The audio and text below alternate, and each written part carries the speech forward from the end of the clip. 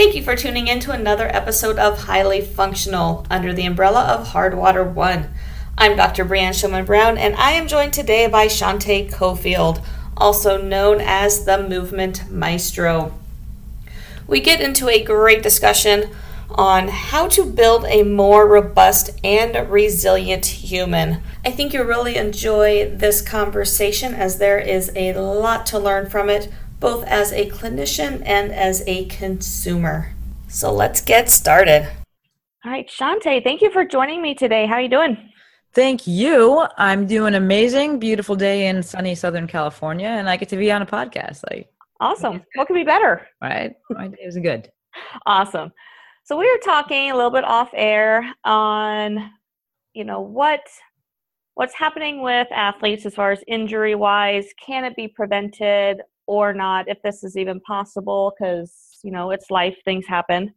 And so we wanted to kind of dive into building a more robust and resilient human. We can't prevent injuries. That's not even possible. But how can we make them, I don't know if less severe is the word I want to use, but just less impactful and getting over them faster. Totally. I love that you frame it like that, because that's, from the jump, I think that's huge in terms of building a more resilient, more robust human, is explaining to people that injuries happen. That's part of life. We can do our best to mitigate that. And like you said, kind of just decrease how much it impacts us after it happens. And that, it's the question you're asking, is how do you build that more resilient, more robust human? And I think for me, it comes down to resourcefulness, and meaning exposing this person to more. Obviously, a graded exposure, but the more that you're exposed to, the more that you have the more resources you have, rather, to deal with things as they come. I always say you'd never sprain your ankle in subtalar neutral, and yet we only train people in that single position. And then we wonder, why did you sprain your ankle then? Because you never get out of that position. Your nervous system doesn't know what to do when you're out of it. Your nervous system doesn't know your tissues don't know what to do when you're out of it. So yes, we should start in these neutral, more ideal, whatever positions. But if we don't expose people to these other positions, guess what? Gravity is going to take you there, whether you like it or not. So we gradually expose them to that. And that's, in my opinion, and FRC has really just hammer that home for people, and that's how you're going to build that more robust, more resilient human, is exposing them to these other stimuli, but in a smart and graded manner, rather. So what does that exposure look like to you? To make it simple, use the ankle as an example. So obviously, like you said, we sprain our ankles in not subtalar neutral. What does this graded exposure look like to you to progress someone from that just standing on a solid surface to other surfaces or other activities? For sure. I think the number one thing is going to be making it meaningful and specific to the person. Like, what are their activities? What do they need to be able to do? What are they looking to do? And really starting, at least when you're starting, staying within that. Like, I don't need you to do all this crazy other stuff if that's not really what you're going to be exposed to. So I think making it meaningful to that person, because then you're also going to get better buy-in. They're going to be like, okay, I could start to see why I would maybe want to do this. And then it becomes a matter of just progressively loading the tissues in different positions. So just like you would treat any other injury, or treat any progression, we're going to go with isometrics first before we go with like ballistic plyometrics. So I think isometrics are huge. And when we're looking at the neuroscience behind that, just talking about how, one, it can have an analgesic effect. Two, just having that person in the position, contracting tissues there, can produce the same effects, same patterns within the brain as if the person actually going through movements, which is huge, because we have to remember, right, we're not treating a car or a table, rather we're treating a human, and that nervous system is paramount. So for me, that's looking like we're starting them off in a safe environment, safe position, whatever that is developmentally, and then we're looking at isometrics, then we're looking at slower loading, lighter loading, and then we can actually start to load this and put more weight through it, make it a bit more dynamic, moving through the range. And then at the end, we're looking, if appropriate, more of that dynamic kind of ballistic stuff, plyometric stuff, if you want. That stuff. That stuff. All that stuff. I'm like, I expose myself to everything. But I really champion the developmental work, the groundwork, the early stuff for people, the motor patterning stuff, the high level sexy stuff. I know it. That's not my forte though. And so, I'm always about, collaboration, not competition. Once people are ready for that, I'm like, dude, go to a really good strength and conditioning specialist or, a PT, whatever you want that is actually loves that stuff. Cause that for me, I'm like, I can tell you the science behind it, but that's like, I like you over here. I like you over here. So that's where I feel better there. Well, I think people forget about the basics too, Yeah. that we need to learn these core movements and these basic movements before we can progress to other things. And I think that when we bypass those bases or those basic things, that also sets us up to a bigger risk of injury because we don't have that foundation to even build on. There you go. And it's always really sexy to look at athletes and performance. People love using that as a standard for some reason, which I get. It's like nice to look at. But if you're actually working with an athlete, you're working with a high level person, especially like a high level athlete. These people get paid millions of dollars to be on their feet. Let's say it's a basketball player, right? Wrestler, no, but let's say it's a basketball player. They get paid millions of dollars to be good on their feet. They don't need more training there. They're amazing there. They are fantastic at compensating there. You throw anything at them in that position, they're going to figure it out. If you want to build a more resilient, more robust athlete, you need to give them more resources, aka you need to expose them to other things. Get that person on the ground and test their foundation, because that's a lot of times where we have some of these gaps because we haven't done it in so long. These people, especially high-level athletes, it's great because they'll pick it up quickly. They'll be pissed off too when they can't do it in the beginning. Right? They're like, what? Who does this? And they're like, all right. But they'll pick it up quickly because they do have that, that athleticism to them. But when you go back to these fundamentals and these foundational movement patterns, you see the high level stuff clear up that much faster, and they can't compensate the same way because it's unfamiliar to them. So you really do get to see their true movement patterns, and then we can work on that, reestablishing those, reintegrating those, building that foundation and giving them more resources and ultimately making them a more resilient, more robust athlete. I had a really interesting conversation not too long ago with the guys over at Elevate SPC down in Vegas. And one of the things that I think occurs, or it's a cool thought, is that when we have certain athletes, especially like golfers and things that are like a really like you have to do this singular movement over and over again, they become amazing in that pattern. Now, if my theory was to hold true, give them more resources, they'd ultimately end up as a better athlete by having them train maybe going the other direction. But no one's going to do that because it's going to mess them up at first. For sure. Mm-hmm. I guarantee it. It is going to mess them up at first. And the thing is, like, because they're getting paid in things like in performance, we're never really willing to take that risk of getting worse so that you can get better. You know what I mean? It's like, I'm really good at it, so like, I'm going to just stay here. But in reality, it's like, if you could create all these neural pathways and these resources, you would become a better athlete for sure. But you probably have to get worse first. So I'm going to throw that out there. Don't do that with your athletes in the middle of a season. Off-season training only. Exactly. Like, just caveat there. Disclaimer. It's so true, though. I have seen, I don't remember where I saw it. It was a couple of years ago, but it was someone who was training a rotational athlete. I want to say it was a baseball player, and was having him do things the other direction just to get that motion down. Because whether you're just trying to make them stronger, or you're trying to reverse compensation patterns that have happened from that constant rotation one direction, it's necessary to do. It is, and it's going to suck. Like, I got an Instagram challenge to do stuff with my left hand, and I was like, this sucks. It will actually be good for you in the end, but you have to go through this phase of sucking so bad. And like, especially, we're professionals, right? We are good at what we do. We've been doing it. We're comfortable at this. To go back to that place, which is very humbling as a beginner, when you're already so proficient at something, like I'm 33, I've been using my right hand for 33 years. I'm like, why in the hell am I going to use this other one? This takes so long. To go back to that is so frustrating. But if you're able to get through that and realize like, hey, and also you have to want it.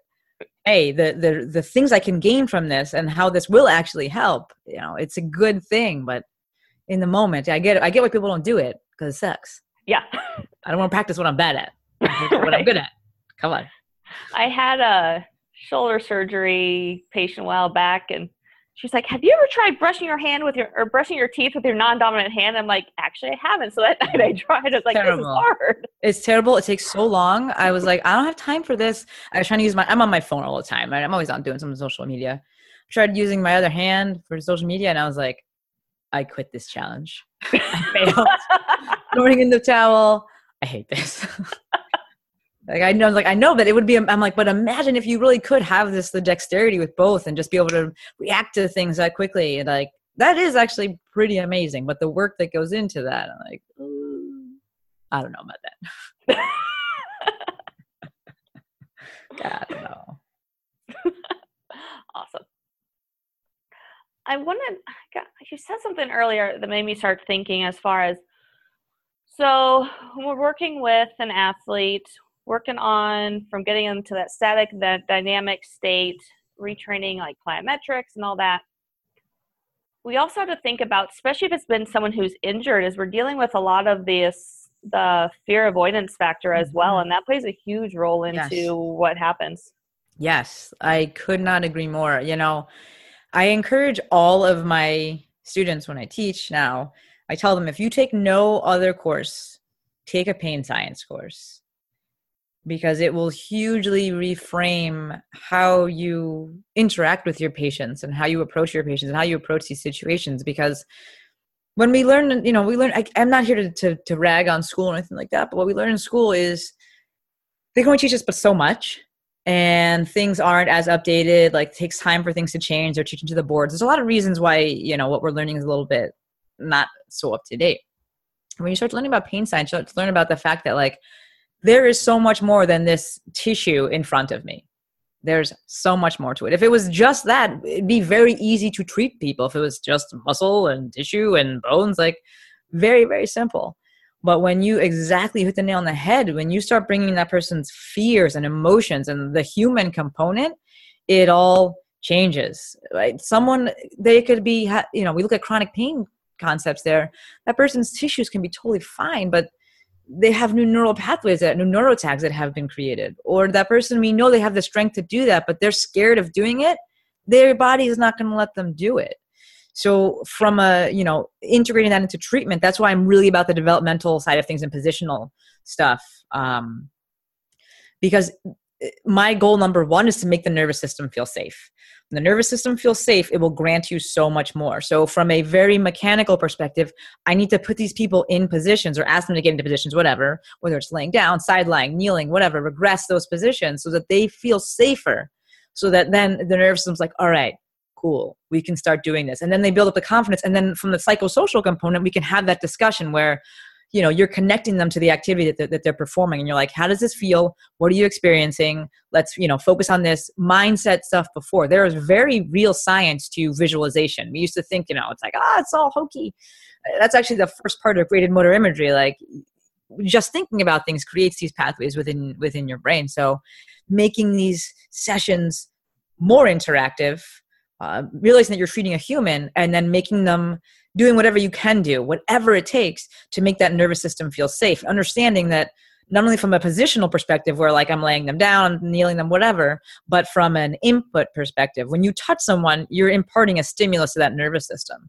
And my question that I always ask myself is, what stimulus do I have to give to this person to make them feel safer? Because that's the main thing we're doing. We're not breaking up scar tissue, things like that. You're giving the nervous system some input, some information. And it's like, what way do I have to move this tissue and drag this skin while perhaps saying something to this patient to make them feel safer? Because when you do that, nervous system says, all right, cool, I will give you so much more. So I love that you brought that up. That is like, that's huge. I also think that it's interesting because the pendulum always swings too far, right? Like, and now I see a lot of people on social media just like everything pain science and like, don't touch the pain. It's just like, it goes too far. And you're like, yeah, hold up.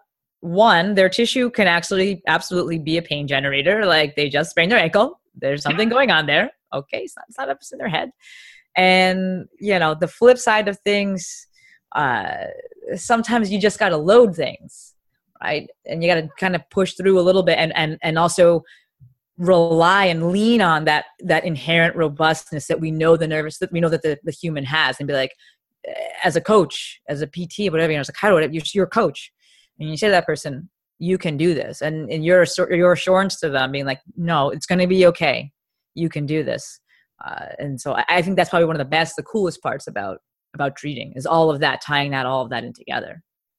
Yeah, and there's so much subconscious to it too, because the person can be totally bought in, but it doesn't mean whether it's subconscious or whether it's just retraining those motor patterns. Mm-hmm. But if that body hasn't moved because it's been scared for 20 years, it's not going to just do what you want it to in 5 minutes. Gave them pain science book, and now they should know. Like, the body remembers, man. It doesn't matter if you are like, no, you could, like, exactly. There's so much that goes into that. And when we realize that, and when we realize that, have those discussions, get, the patient on board, and give things the appropriate amount of time, that's when we start to see things actually, really, really working out nicely.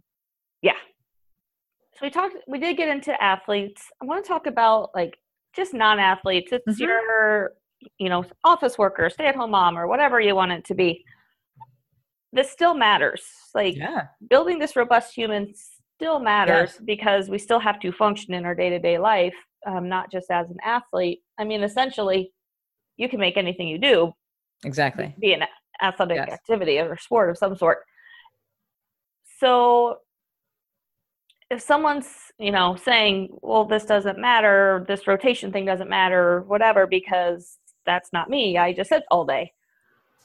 It's rough, man. Like, now that I said that one. But that's true, though. And you're like, dang. Yeah. So actually, now that I said that, let's dive into that. Sitting's awful. We can dive into it. I think, go ahead. You can dive first. Yeah.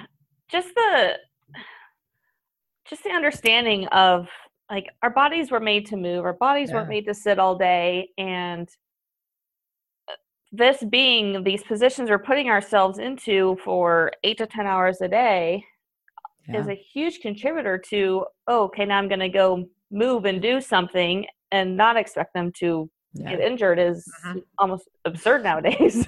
I like that. What kind of science is that? Like, we are robust, but, like, we're also living tissue. And so come on.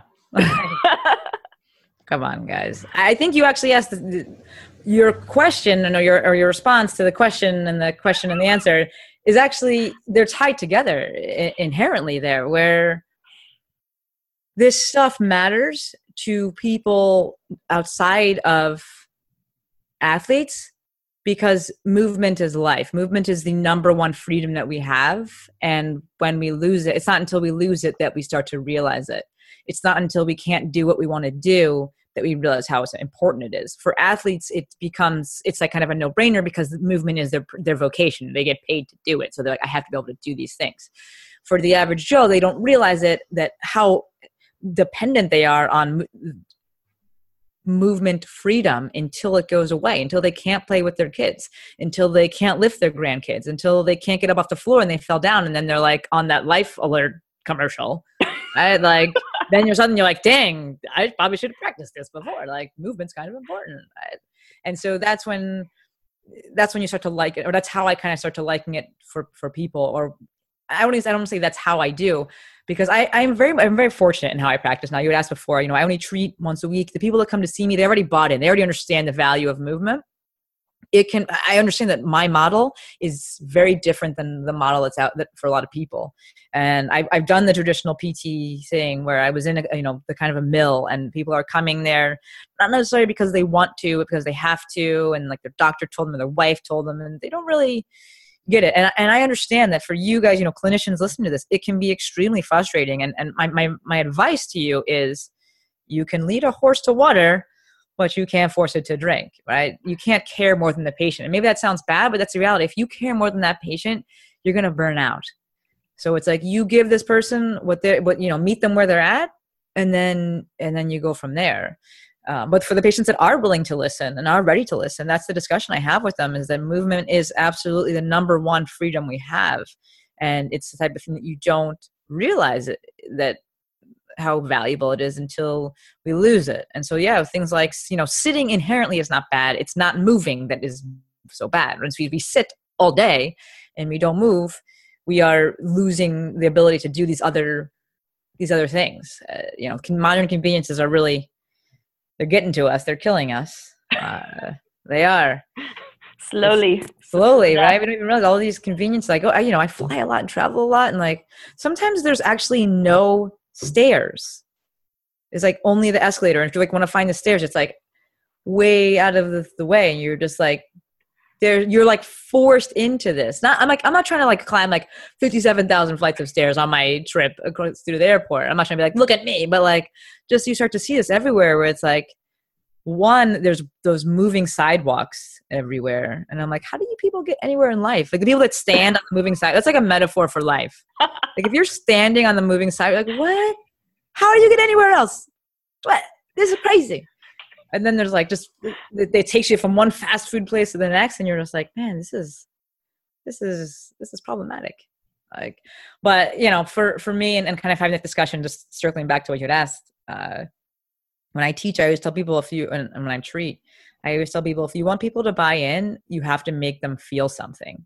And that's when they start to get it. And so for many people, they may not get it until they lose something. And then they feel that. And it's unfortunate, but I mean, we've all been there. I learned my lesson with, some of my physical endeavors and such, but I'd be like, I shouldn't have done that because now I'm injured. And you learn. You're like, I feel it. I shouldn't have done that. But I think for some people, that's where it has to be, where it's like, hey, movement is our number one freedom.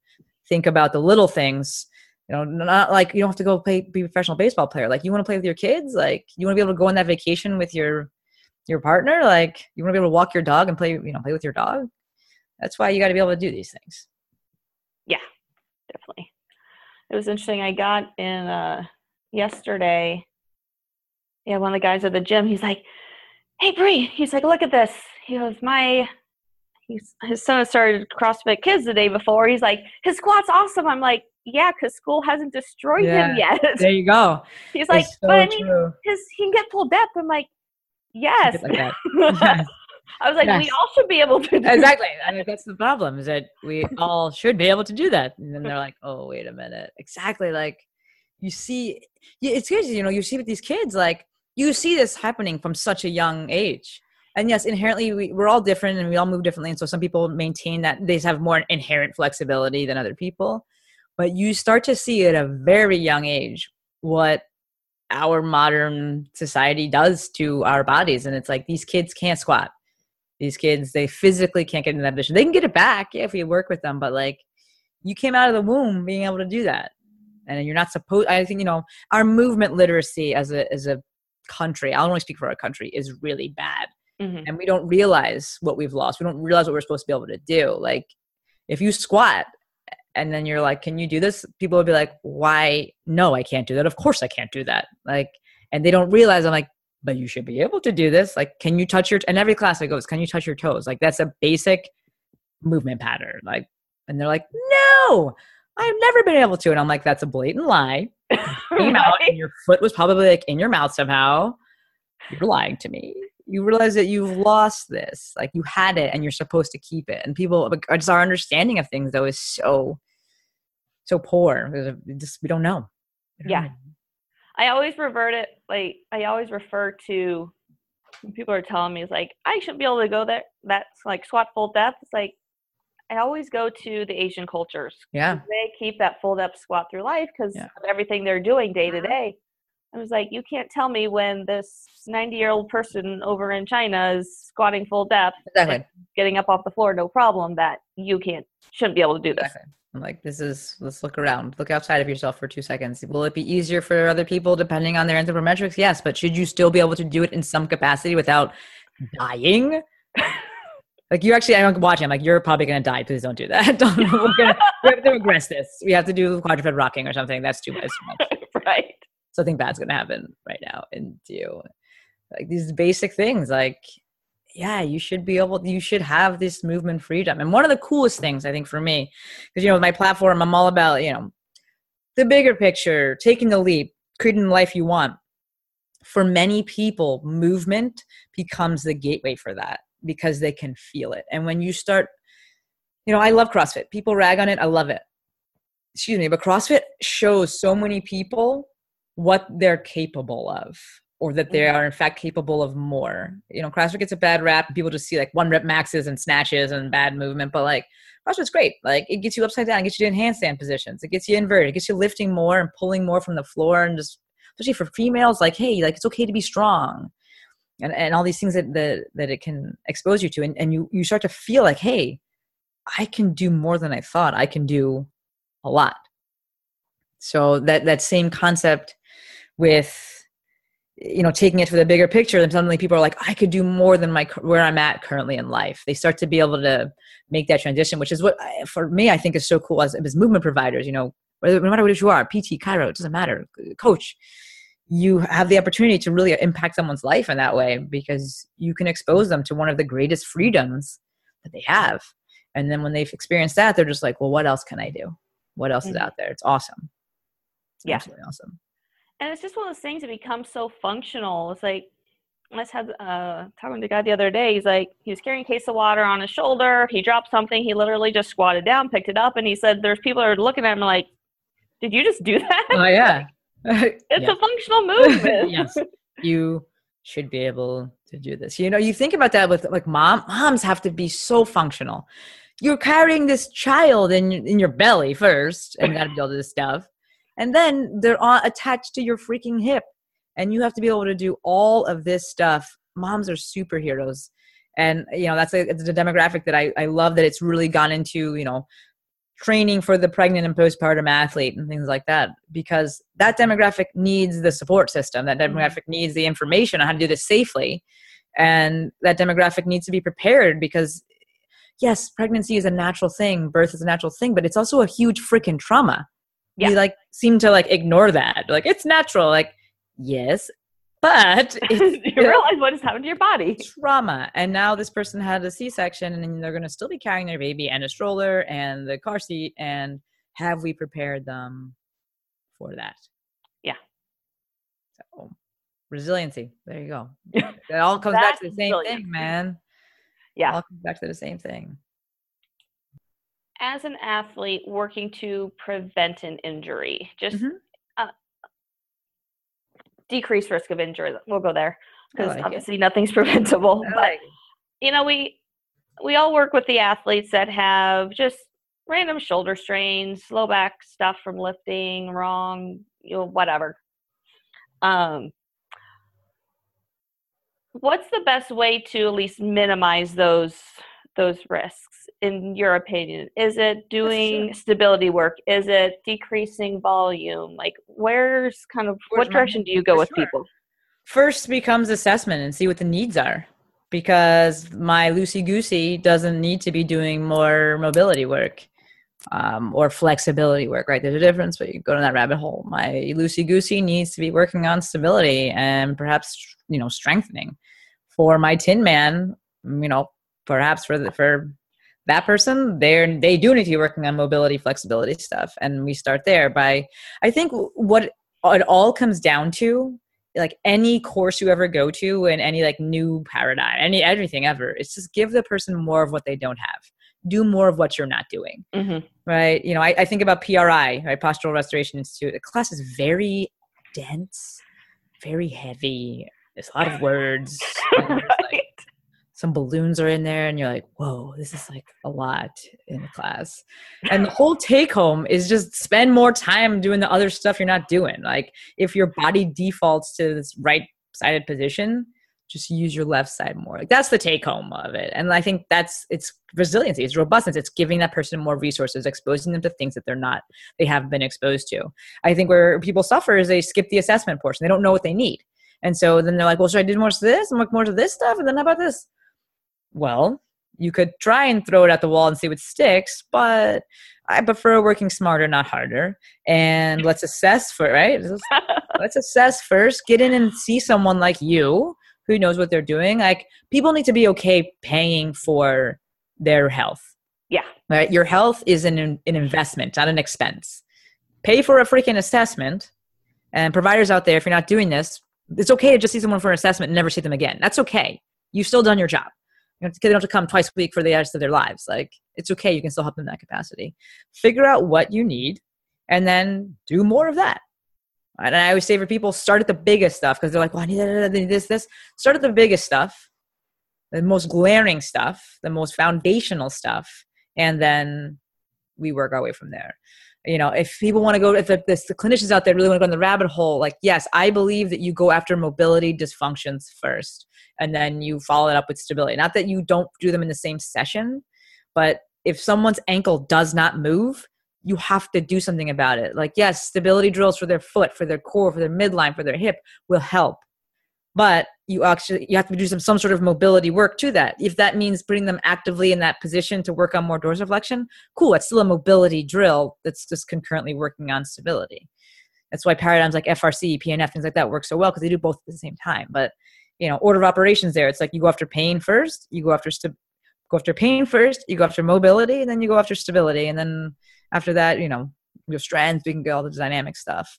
But I think it all boils down to do more of what you don't have enough of, what you're not doing enough of. Agree. And I think you hit it on the head too with the just pay for something to take care of yourself, because it is an investment. Yeah. Because I'm cash pay as well, and I talk to people every day who just don't want to pay to come in. It's like, okay, or you can modify every day for the rest of your life because you don't want to take care of it. And it doesn't make sense to me. It doesn't. And when you're on the other side of things, hindsight 2020, when you're on the other side of things, you get it.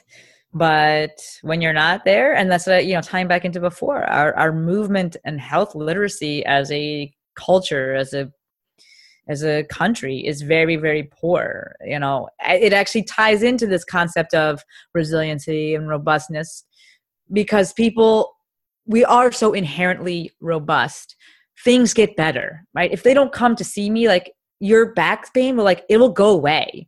It'll probably come back in some other form. You're probably that person that's like every few months or years, like, throws their back out, but it goes away, right? You're not like, I'm crippled now forever.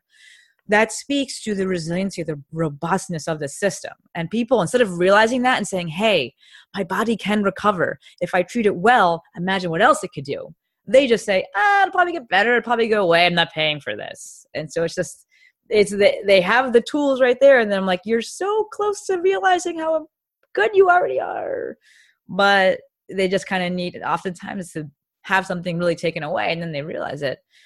But before that, I get it. I mean, I'm in the cash-based model. I'm never going back to the insurance model. And hopefully one day people will see. But until people realize the value of movement and that it is our greatest freedom, our greatest liberty, you're going to have that people kind of, I don't really know, does insurance cover it? And it's like, that's cool. And for the clinicians out there listening, my advice is multiple revenue streams, doing things digitally, doing outside things, so that you can continue to work within this model that you believe in, so that you continue to actually help people, and the people that you can say no to certain people that I don't have to go and take $20 of a copay and then see you for 5 minutes and really just not be helping you because you're within this model or whatever. I'm very fortunate that I can do things how I do them, and I encourage other clinicians out there to take the steps to diversify things so that you can too, because it is life-changing when you can practice, and you can speak to this, right? When you can practice in a way that truly meets your needs and fulfills you, and you're not dreading it, and you really can feel like at the end of the day, I did the best that I could for that patient. Not I did the best that I could in 5 minutes. I had time to sit with this patient. It makes all the long hours worth it. It makes all the headaches and everything else worth it. So for the clinicians out there listening to it, this is why I champion the cash-based model. And, I encourage you, figure out other revenue streams if you need, so that you can do this and be fulfilled and be okay in your practice, and not, beating your head against the wall, and then get to help these people that are ready to hear this stuff. Yeah. Because a lot of times, people just need the education, and they just need to understand what's going on, and just we can talk through movement patterns or whatever. And you can't do that in 5 minutes. You can't. You just can't do it. With them and then turning over to someone. You can't do it. Possible. You cannot do. You can't. You just. You can't do it. And, the more that I've been treating, the longer I've been treating, I don't need a full, my sessions are an hour at least. I like to talk clearly. You guys are listening, you can hear this. My sessions are an hour booked, but I usually go longer than that. And it's not that I need a full hour to do all this manual stuff with this person. It's like you need that time to sit and unpack things with that person and talk to them and listen to them and have them feel heard and get buy-in from that nervous system and like really, really look at their movement patterns and get to tease things out and get the full picture. You just need the time to do this. Like, and then I do not need to see you the next day. Yeah. Like, it's like, all right, we had this time now. You're an adult. You can go on your way. I'm giving you things to make you more resourceful, more robust. And then you come back, whatever your schedule is, the next week, 2 weeks from then. And then we work on continuing to gradually expose you to these things and build up that resiliency and that robustness. Yeah. And that's the important thing is you're getting that buy-in. They're becoming independent, doing the stuff on their own versus, well, I'm just going to therapy 3 times a week, and so I don't need to do this other stuff. And they don't gain that independence of actually how to take care of themselves when they're not seeing you. Exactly. It's that you are not building a robust human if they need you every time. If they think that they need you for this thing, I can only get fixed because this doctor fixed me. Like, that is not a good model to have. You got to empower the patient. And, clinicians out there listening to it, get away from that scarcity mindset. There's more than enough patients to go around. You don't need to keep people there by like being like, oh, I can help you. I can fix you. I can, I'm putting this back in. There's more than enough people to go around. And also if you go to a cash-based model, you don't have to see as many patients. Like, let's just call a spade a spade. Like, if you're making $1 for your patient coming in, like, you can't get the lights on. You got to see a lot of people. I know why the mills do it. Like, you got to turn a profit, but you change the model. You have to completely change the model. It's scary at first, but you got to change the model and everyone wins. You have time to empower your patient. They actually get better. That means they're going to go out and do something and hurt themselves again because, like we said, you can't prevent injury. It happens. But suddenly this person doesn't think they're dying when they come in the next time. It's not as much of a fight to get them better. They get back to doing what they want. They love you. They go and tell other people. Everyone is happier. It's just a better model. Yeah, exactly. And I've really shifted my practice more towards just that, decreasing injury risk and more of the education stuff. And I still see people for injuries because things happen. They do something weird at the gym or on a run or whatever. And they, call me up and get in. But it is so much more fulfilling when you can actually build those relationships and actually help the people be empowered and help themselves. And I think that's why we all get into this profession. Like, we're in helping professions, whether you're a chiropractor or physical therapist, you want to help people. And when you grow into a model that really truly allows you to do that, because we know you care. And even when you're seeing people for that 15 minutes, like when you were in a mill, like, you're still trying so hard. But when you graduate and you move to the model where you can really sit and connect with somebody, that's what you came in. That's what you came into this profession for in the first place. So it becomes like, yes, I am happy about what I'm doing, and I am willing to promote my profession. I see so many PTs now that just hate it and say bad things about it, and I get it. Like, because if you're in the wrong situation, it sucks. Like, this is not what I signed up for. It's terrible. I get it. I was there. And I was talking to Danny Mattei, and he was like, dude, we're in one of the best professions in the world. And it's unfortunate because we can't always give that message because people are so, jaded and bogged down and just overworked because the model is what it is. And it's like, hey, I got in this to help people, to build more robust humans, to help people out, not to make them dependent on me, not to see them twice a week forever. And then they kind of are maybe better, but not really. And then insurance said you can't come back. And so I have to get a new thing. Like, we didn't get into for that. So work towards that other model. There are so many more reasons. It's not just to make more money. That's like, none of us got into this to make money. Like, you want to make money, you shouldn't be doing this job. Let's be honest. Like, if you're trying to be a millionaire, like, this is like not the best way to go about it. But like, we get into it to help people. So let's help ourselves so we can help these people. Yeah. And talking to, actually, I think it's a podcast that dropped today, actually, a while back. And we wanted to talk about the healthcare system in general. And how, people just still want that quick fix, and that's what insurance pays for. So that's what people know. And until there's a huge shift in, the healthcare industry and how everything is portrayed, it's going to be hard to get everyone fully bought in. Absolutely. And, for what that's what I do that is why I do what I do with my social media. My goal is to educate the consumer and the clinician. My goal is not to get not to get clients or patients from social media. My goal is to educate people so they know what a good provider looks like. People literally just don't know any better. Mm-hmm. Like, they don't know. They think that I go to PT and get ice and stim and then a heat pack and I ride the bike and like yellow TheraBand and I'm done. Like, they don't know that like that's actually probably not what you should be doing. They have no idea. Yeah. So like, it's up to individual providers to just, take that leap and do what they can within. It's like, you're not going to overhaul the whole system. Insurance ain't going anywhere, but within your network, you can work to make things better. Because, we have to also blame. So it's like, yeah, I love to blame insurance and say how terrible it is. But like, I also blame the American people. I can't say about other countries. It's the American people, right? Because I live here. Like, as long as your mindset is about quick fixes, which it is. That's why people want fad diets. Mm-hmm. Right? That's why people do these crazy like workouts thinking they're going to like, where's my six pack? I worked out for 5 minutes. Like, what's happening? Like, as long as that's the general mentality of people, which it is, healthcare is going to continue to be the way it is. So it's twofold there. But all we can do is our best to educate ourselves and educate the consumers, especially the ones who want to listen, and then run with it. Because we are in a renaissance. Danny says it. We're in a renaissance right now, and things are changing, and people want it, and it's there.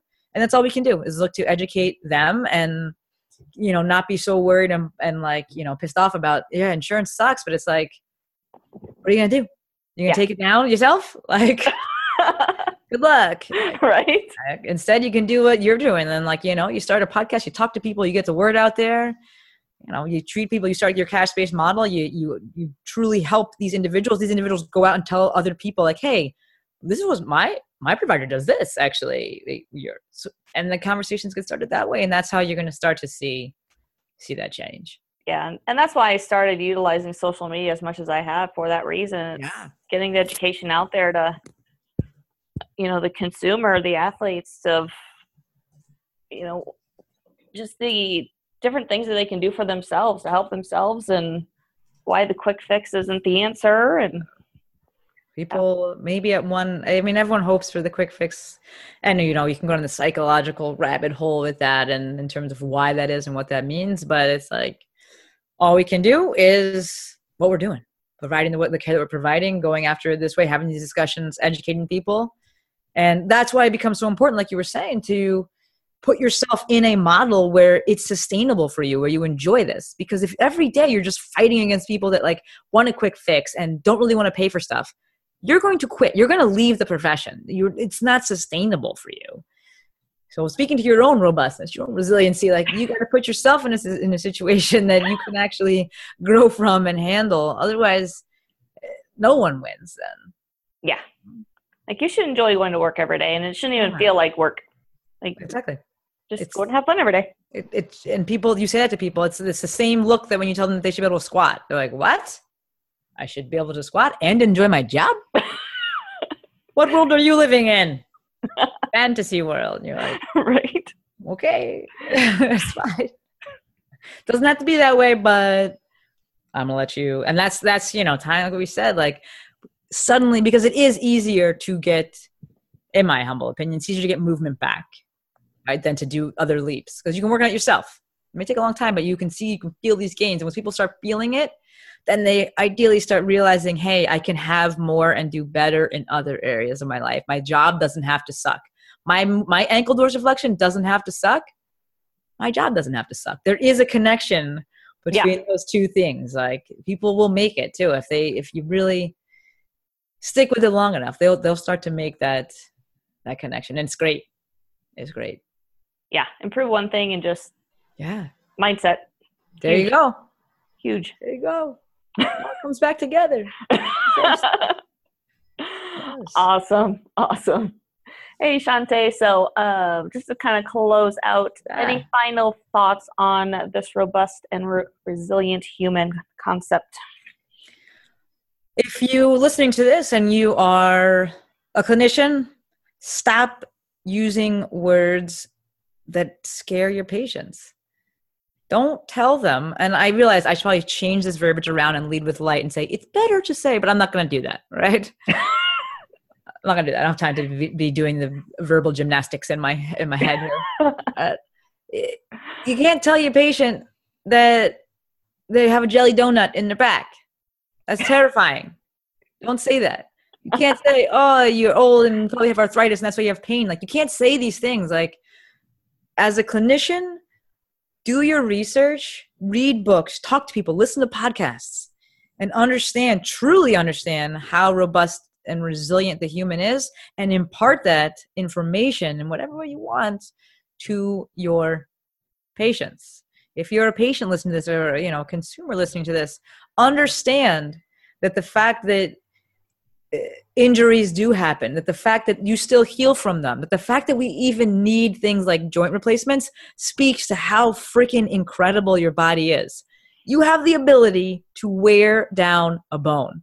Holy crap. That's like if I was to tell you to go outside and try to wear that cement, wear it down, see what you can do. Like, you're like, what? We have the ability within our own body to do this, which means we are incredibly robust, incredible forces of nature.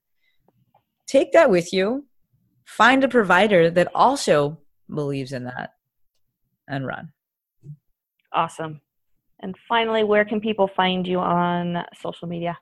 On the interwebs, your best bet is Instagram. I am the Movement Maestro. Maestro is spelled Maestro.